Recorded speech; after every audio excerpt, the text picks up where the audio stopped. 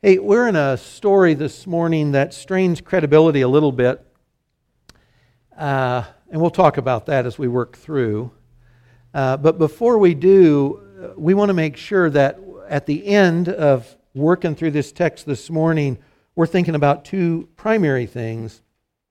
The first is this: do we bless who and what Jesus blesses? Do we bless, do we speak blessing, do we pray for blessing to those folks, those situations that Jesus blesses? Do we bless like Jesus blesses?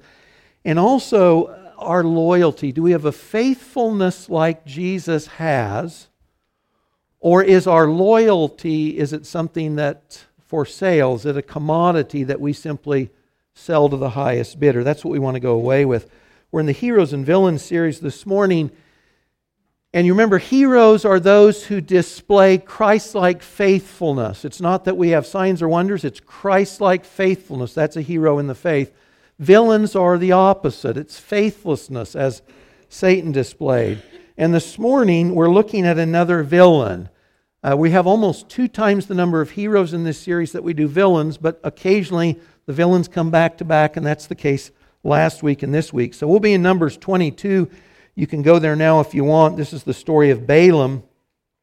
And he was faithless because for a price, he tried to curse what God had blessed. For a price, he attempted to curse what God had blessed. And so we want to remind ourselves as we're working through the story, the big rocks we want to take away this morning. Faithfulness in the image of Christ means blessing who and what God blesses. In prayer or verbally, blessing what God blesses. Faithlessness, as we'll see in the life of Balaam, is to curse or attempt to curse that which God blesses. We're not taking God's tack on something. We're opposed to God's will and what He's doing in the lives of others. Faithfulness and loyalty in the image of Christ means to be faithful to our Father's call, whatever the cost. We'll wind down with these points. And in that, it's not just a vertical faithfulness, it's also a horizontal faithfulness. This is something that's come up the last couple of weeks in Sunday school class also. But that if we love what our Father loves, we love His family. And we love those for whom Christ has died. So it's a vertical faithfulness to God that also translates into a horizontal faithfulness to others as well. Faithfulness and loyalty in the life of Balaam, as we'll see, were commodities to be sold. So we're going to look at the story of Balaam, and I'll just point out on the map, it's nice if we've got a bit of geography in our mind's eye anyway. Let's see if I can do this, maybe.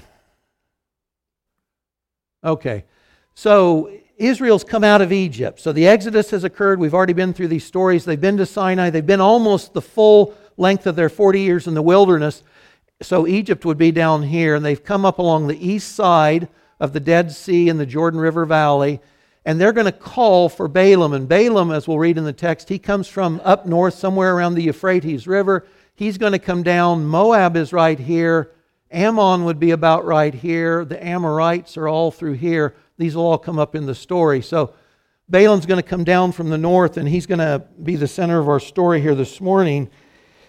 And the point that we pick up in Numbers 22, Israel has already confronted the Amorites in battle. They defeated the Amorites.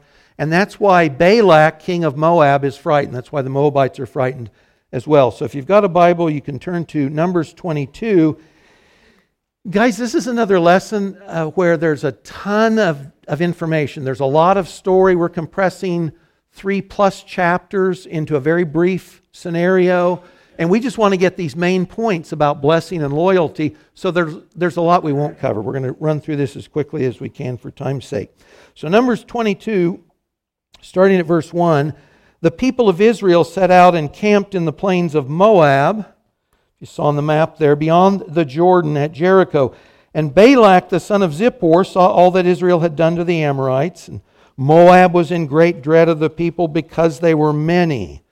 Moab was overcome with fear of the people of Israel. And Moab said to the elders of Midian, who were their neighbors, the Midianites, "This horde will now lick up all that is around us, as the ox licks up the grass of a field." This is a particularly apt description because this land was famous for grazing. And so Balak says they're going to be like a herd of cattle that come in. They're going to eat us out of house and home. So Balak, the son of Zippor, who was king of Moab at that time, sent messengers to Balaam, the son of Beor, at Pethor, which is near the river in the land of the people of Ammah. I'm reading from the ESV, by the way. If you read another verse, it'll have a different word there. To call him, saying, Behold, a people has come out of Egypt. They cover the face of the earth. They're dwelling opposite me. Come now, curse this people for me, since they're too mighty for me. Perhaps I'll be able to defeat them and drive them from the land, for I know that he whom you bless is blessed, he whom you curse is cursed. Balaam has a reputation far and wide. If he blesses, they're blessed. If he curses, they're cursed. Balak's hope is Balaam curses, and then we're able to defeat them. So the elders of Moab and the elders of Midian departed with the fees for divination. Balaam doesn't give away his services for nothing. They're taking the cost, what it does to do business with him, fees for divination, in their hand. And they came to Balaam and they gave him Balak's message, and he said to them, okay, lodge here tonight, and I'll bring back word to you as the Lord speaks to me. Now, if you're looking at your Bible, Lord is probably all capital letters there, and that's important for our story. We've got a pagan prophet who says he's going to speak to Yahweh. So Lord, all caps, is translating Yahweh, the proper name for God. So we're not mistaken. He's going to try and address some minor deity or some local god. He says, I'm going to go talk to Yahweh. So the princes of Moab stayed with Balaam, and God came to Balaam and said, who are these men with you? Balaam said to God, Balak the son of Zippor, king of Moab, has sent to me, saying, Behold, a people has come out of Egypt, covers the face of the earth. Now come, curse them for me. Perhaps I shall be able to fight against them and drive them out. God says to Balaam, You shall not go with them. You shall not curse the people, for they are blessed. So Balaam rose in the morning. He said to the princes of Balak, Go to your own land, for the Lord has refused to let me go with you. So the princes of Moab rose and went to Balak and said, Balaam refuses to come. So, guys, that's as much as I'm going to read. So now we're just jumping through, okay? We got to get through chapter 24. These are the points of the story. If you've read this, it's a well-known story, right? Because it's got some particularly strange elements in it. So King Balak sends another group, second group, promising greater riches to Balaam if he'll come and curse Israel. Balaam says, guys, it doesn't matter the amount of money. It won't matter. I've got to do what God commands. He consults the Lord a second time, and this time God tells him to go with the men, only do what I tell you, only say what I tell you. So along the way, God confronts Balaam in anger over his willingness to attempt to curse the ones God had blessed. This is the most memorable element of the story. So the angel of the Lord, Balaam is on his donkey, and he's going down with these guys from Balak. He's going down to meet up with Balak. And he's on his donkey, and 3 times Balaam's donkey sees the angel of the Lord with his sword drawn in front of him, and 3 times he avoids the angel. So he gets out in the field, crushes up against a wall, and finally just sits down on his haunches. And each time Balaam beats him and abuses him verbally, and he wants to kill him. He said, if I had a sword, I'd kill you. God opens the mouth of the donkey, who complains about the beatings, and Balaam just carries on a conversation with him just like you and I would every day. No big deal. My donkey's talking to me and I'm talking back. God opens Balaam's eyes and he sees the angel. The angel explains that the donkey has just saved his life 3 times. And then the angel refers, but you go down to Balak, but you only speak what God gives you to say. So Balaam gets down. He meets up with Balak and all the officials of Moab. And 3 times they take 7 bulls and 7 rams on 7 different altars, and they offer these sacrifices so that Balaam, after these sacrifices are offered, he'll get God's word and he'll speak. Now remember, Balak, there's only one reason Balaam's here. It's to curse Israel so Moab can defeat them. But each time you go through all this labor, you make all these offerings, and then Balak sets Balaam up and he's going to curse Israel now. That's what Balak thinks.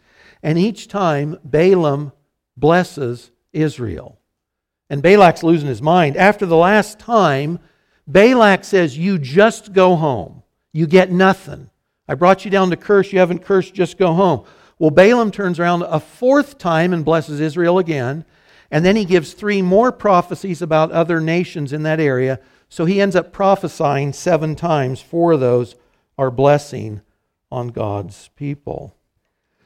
I was talking just before the service started. Talking donkeys. Have you guys ever seen a talking donkey in a movie?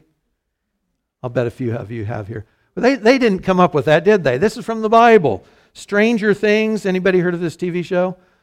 Stranger Things didn't start on the TV show, did it? It started in the Bible. All these stories are great. We've got a strange story, right? It's strange on anybody's radar. So you got a talking donkey. There's elements that we want to talk about first. We say all Scripture is inspired by God and is profitable, right? So if we're in a story and there are odd, strange elements in the story, there's 2 things we can do about these. The first is this: because God's included them in His Word, they're worth studying. So we don't understand something. Lord, what are we meant to take away from this? What's your thought on this? What are we meant to understand? That's one thing. The other thing, though, is this.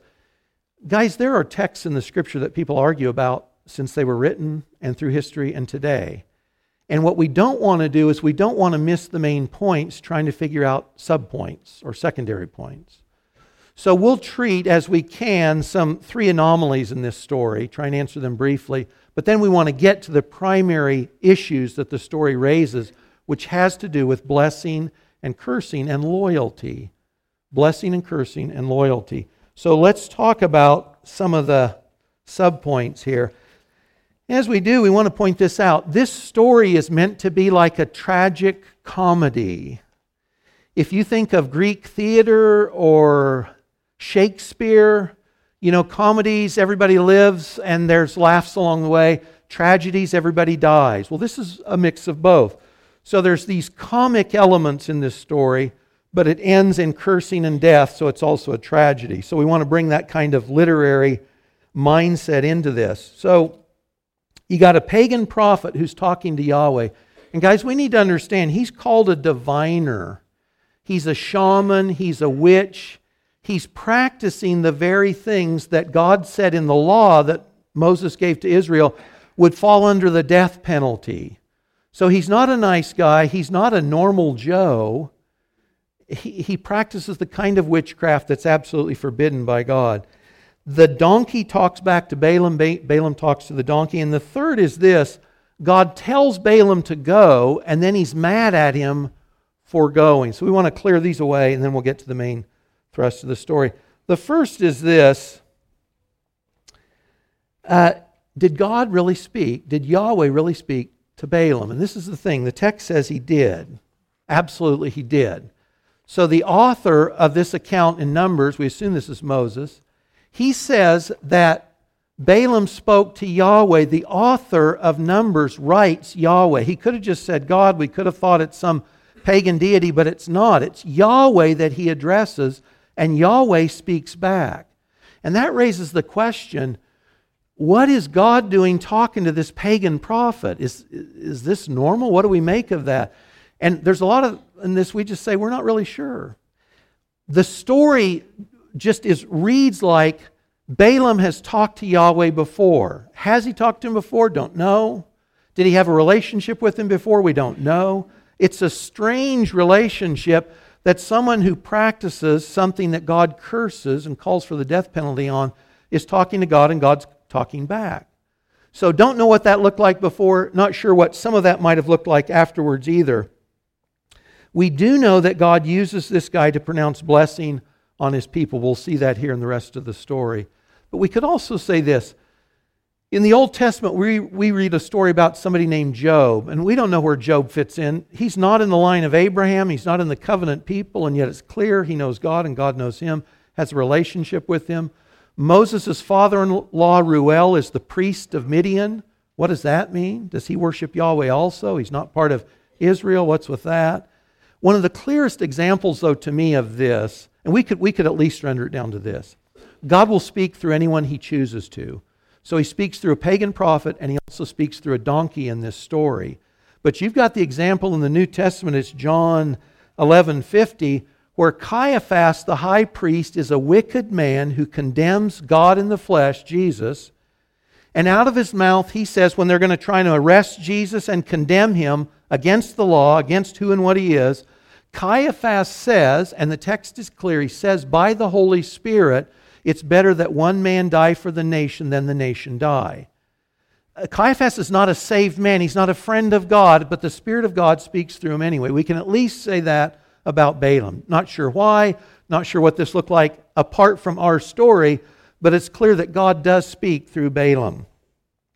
The second is this, related to this talking donkey. So if you're talking with someone that isn't a believer and they say, do you really believe that a donkey spoke? What do you tell them? Is this problematic for us? So what if they ask you, did a fish really swallow a man for 3 days alive? Do you believe the fish story? Do you believe the donkey story? Do you believe the fish story? What about, do you really believe that Noah got all those animals on the boat and everybody else died? Do you really believe that? These incredible Stranger Things stories, do we really believe that? I'm simple and I just say, yeah, it's a narrative, and I believe that's exactly what happened. The boat's true, the animals are true, the donkey's true. The donkey really spoke. I think for us, we can turn this question on its head and say something like this. Would it not be stranger if the God of all creation didn't upset things once in a while to make sure we knew it was Him that was talking? And that's one of the themes in the New Testament, especially John's Gospel. Jesus says, the miracles I do that no one else can do, they verify who I am and what I'm saying. Would it not be strange if the God of the universe didn't upset the apple cart occasionally, just so we know this is God because someone else, a mere mortal, or a demon, or a spirit, couldn't do what we just saw done? Now you can turn this the other way. 2 Thessalonians brings up the fact that there's going to come a time when God allows a deluding influence to come on the earth, and there will be signs and wonders performed that will be so fantastic that people will believe messages about the Antichrist and a false prophet. But that's only after they've rejected the proclamation, the clear proclamation of the gospel. So here I'm assuming God's upsetting the apple cart because He's making a point. And this is part of the comedic part of the story. In the Old Testament, when it talks about Samuel the prophet, it says in those days prophets were also called seers, because they see spiritual reality that other people don't see. So think of this story for just a second. The donkey sees the angel of the Lord, and the prophet doesn't. The donkey has greater spiritual perception than the prophet. And when the donkey speaks, the donkey simply speaks the truth, whereas we'll see in Balaam's story, Balaam blesses on one hand, but he figures out a way to sort of do an end around God's will to curse Israel at the end of the day. The donkey has greater spiritual insight than the prophet, and the donkey speaks truth more readily than does the prophet who's been hired to come down. So we're supposed to get our attention. This is Balaam sort of compared to a donkey. He doesn't come up well. And last, what's the deal? God tells Balaam to go down, and then He gets ticked at him for going. What's with that? We didn't read all of this story, so you can read it when you get home if you'd like to. I think it goes something like this. Do you remember Israel said to God when He takes them up to the land of promise at Kadesh Barnea, He says, we're going to go in now, and Israel says, we're not going in. And God says to them, okay, then you won't go in. He gives them what they want, even though it's not in their best interest, because they said, we don't want to follow you. Balaam wanted to go the first time. The story, this will be borne out here at the end of the message. He wants to go because he wants the money. But it's like when he goes out, he tells the guy, my dad won't let me come out and play. It's not that I don't want to come out. I want to come out. I want to come out. I want the money. I want to go do what they want me to do. But God forbid me. So God gives Balaam what he wants. He lets him go because Balaam wants to go. But it's not going to come out well for Balaam in the end. One of the lessons for us is we don't want for ourselves what God doesn't want for us. We don't want God to cave and give us what He knows otherwise is not in our best interest. But that's what He does with Balaam. So when He opposes him in the road, Balaam gets, this isn't what my father wanted me to do, really. Sorry, not my father, but God, Yahweh wanted me to do. We might say, we don't want to be in that position where we're doing what God really doesn't want us to do. It never, never ends well. So let's get into the main rocks of the story. And this has to do with blessing and cursing. Guys, curse, or a variation, comes up 16 times in this story, the term curse. Bless, or its variation, comes up 11 times. So if we're cursing, we're calling for harm, we're calling for the withdrawal of a benefit, we're asking for some negative thing to happen to someone. For blessing, we're asking that someone would bestowed goodness, success, or favor. Now, if you were a Jew hearing this story for the first time or reading this text, and you hear this thing about blessing and cursing, your mind would probably go back to Genesis 12:3. Because as heirs of Abraham, you know that God had said, those who bless you, I will bless. And those who curse you, I will curse. That language of blessing and cursing would have been very familiar to them.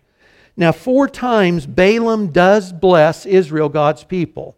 He speaks for God and he blesses. And I'm just going to run through these quickly. Chapter 22, this is verses 7 through 10. Balaam's looking out over Israel, over the plain, and he says, how can I curse those God hasn't cursed?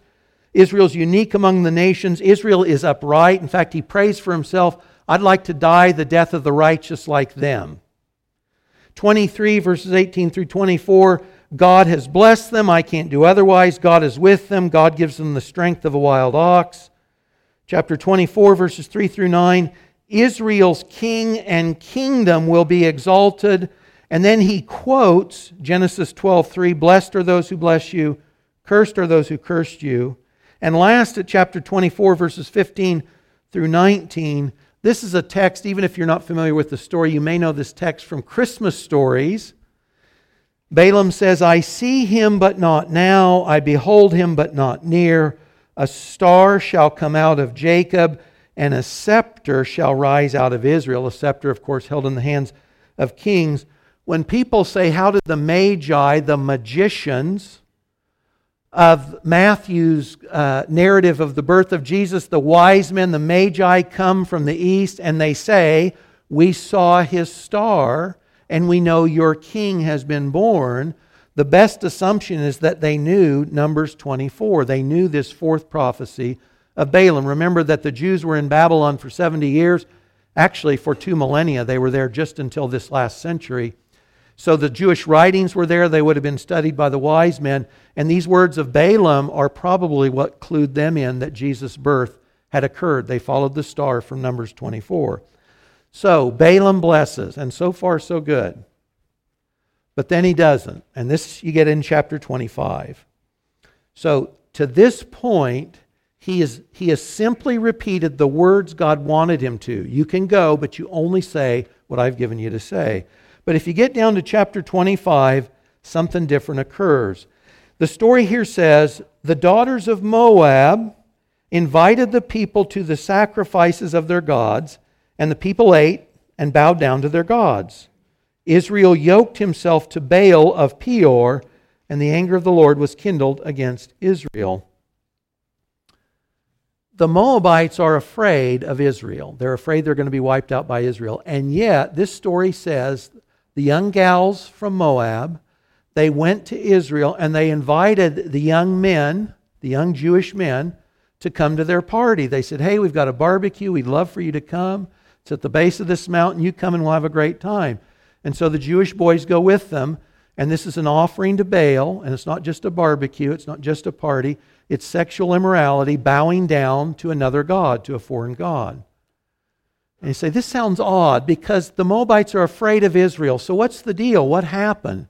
Because Israel is now cursed. And we're going to bring up this part of the story in the future when we look at the life of Phinehas, a hero of the faith. But you've got to ask yourself, what happened? What led the Moabite women to do this plan? Because they're afraid of Israel. And this is what we get in Numbers 31, verse 16. It says, behold, these, the Moabite women, on Balaam's advice, caused the people of Israel to act treacherously against the Lord in the incident of Peor, and so the plague came among the congregation of Israelites. So we'll just say here, death comes out of this, of course. There's a plague in the camp of Israel because the unfaithfulness of the Jews in this idolatry. It's not until you get to Numbers 31 that you realize what has happened. So Balak said to Balaam, I want you to curse. And Balaam comes down and he can't curse. But he goes apparently on the side to Balak and he says he still wants the money. He's a greedy guy and he wants the money. And he apparently goes to Balak on the side and he says something like this, look, I can't curse them for you, but this is what you could do. You could send your women, this was Balaam's idea, you could send your women. So what you can't confront frontally, you're not going to overwhelm them frontally, maybe you can get in from the side. Maybe you can get them to join you. If you can't defeat them, get them to join you. And that's exactly what happens. And this leads to idolatry and death for Israel. And it's because Balaam gave this idea to the Moabites. So he blessed on one hand, but he figured out a way to curse on the other hand. And if you think of other stories in the Old Testament, guys, think of David's story, his great sin with Bathsheba. The rest of Israel, they're out confronting an enemy at a city. They're laying siege to a city. There's a frontal assault by which you could be harmed. David's not there. He's not subject to a frontal assault, but what he is subject to is a temptation at home. And one of the things we need to be aware of is this. Sometimes we're acutely aware of something that might harm us from the outside, so we're careful where we go or who we're talking with, and we forget that we might be susceptible to a temptation that comes in through the side, and that's what happened to Israel. It wasn't a frontal assault, and Balaam couldn't curse them outright.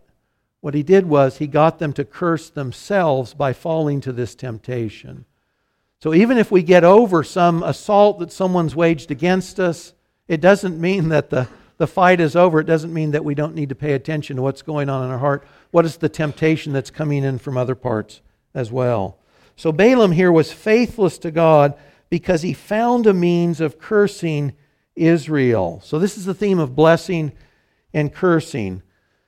The whole series about becoming like Christ. The Holy Spirit is in all those who have trusted Christ for salvation. He's conforming us to the image of Christ. That looks like blessing. Here's a few verses that talk about what it looked like for Jesus to bless and what our paradigm is for blessing as well. You remember Jesus said, I didn't come to condemn but to save. He said in John 10:10, I've come so that you can have life, not a little but a lot. And what does he tell his followers? The references are on your sheet. Luke 6:28, bless those who curse you, pray for those who abuse you. Bless those who curse you, pray for those who abuse you. Romans 12:14, bless those who persecute you, bless and do not curse them. These are words we say to other people. My favorite is 1 Peter 3:9. Don't repay, and this is in the context of Jesus and Jesus' suffering and Jesus' response. Don't repay evil for evil. Don't repay reviling for reviling. But on the contrary, bless, for to this you were called. You were called to bless others, Peter says.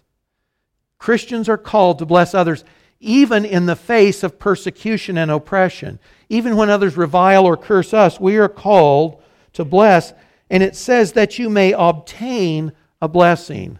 We are blessed in Christ, and when we bless others as Christ does, we get additional blessing. One of the things at least is this. If you pray for those who don't like you, it's hard to keep an embittered spirit towards them. It's easy to be free of unforgiveness and bitterness if we're blessing those who otherwise are attempting to curse or harm us. But this is what Jesus did. And guys, this is certainly key in our culture at this time. How well do you think the evangelical church is doing at blessing when we're reviled? So this is my deal. Just look at social media. Just check your Facebook accounts. How well do you think evangelicals are doing at blessing when we're cursed or reviled? I don't think we're doing very well. I don't think we measure up very well. In a culture that sort of has stooped to the low blows as just the norm, Christians should look different because we bless even when others are reviling us. And if social media is any indication, I don't think we do very well at this. It doesn't mean we don't speak truth. It doesn't mean we don't speak convicting truth. It doesn't mean we don't say something is right and something is wrong. But are Christians, are evangelicals today known for blessing others even when they're being reviled or cursed? I wish I could say that's the case. I don't think it is. So Balaam's, you got this faithlessness in blessing, and you've also got faithlessness related just to his loyalty. What was he after? Balaam tells him, hey, come down and I'll give you money, and Balak does, and Balaam says, oh, I can't because it's whatever God says. That's all I can do. And at that level, it sounds like, okay, he's God's guy. He just says, whatever God says, that's what I'm going to do. Only we find out that's not actually the case. So 2 Peter, this is another issue from this text. If we don't know what all the Bible says about a person or a subject, we don't know what the Bible teaches about that person or subject. So we want to read all the Bible, right? The whole thing.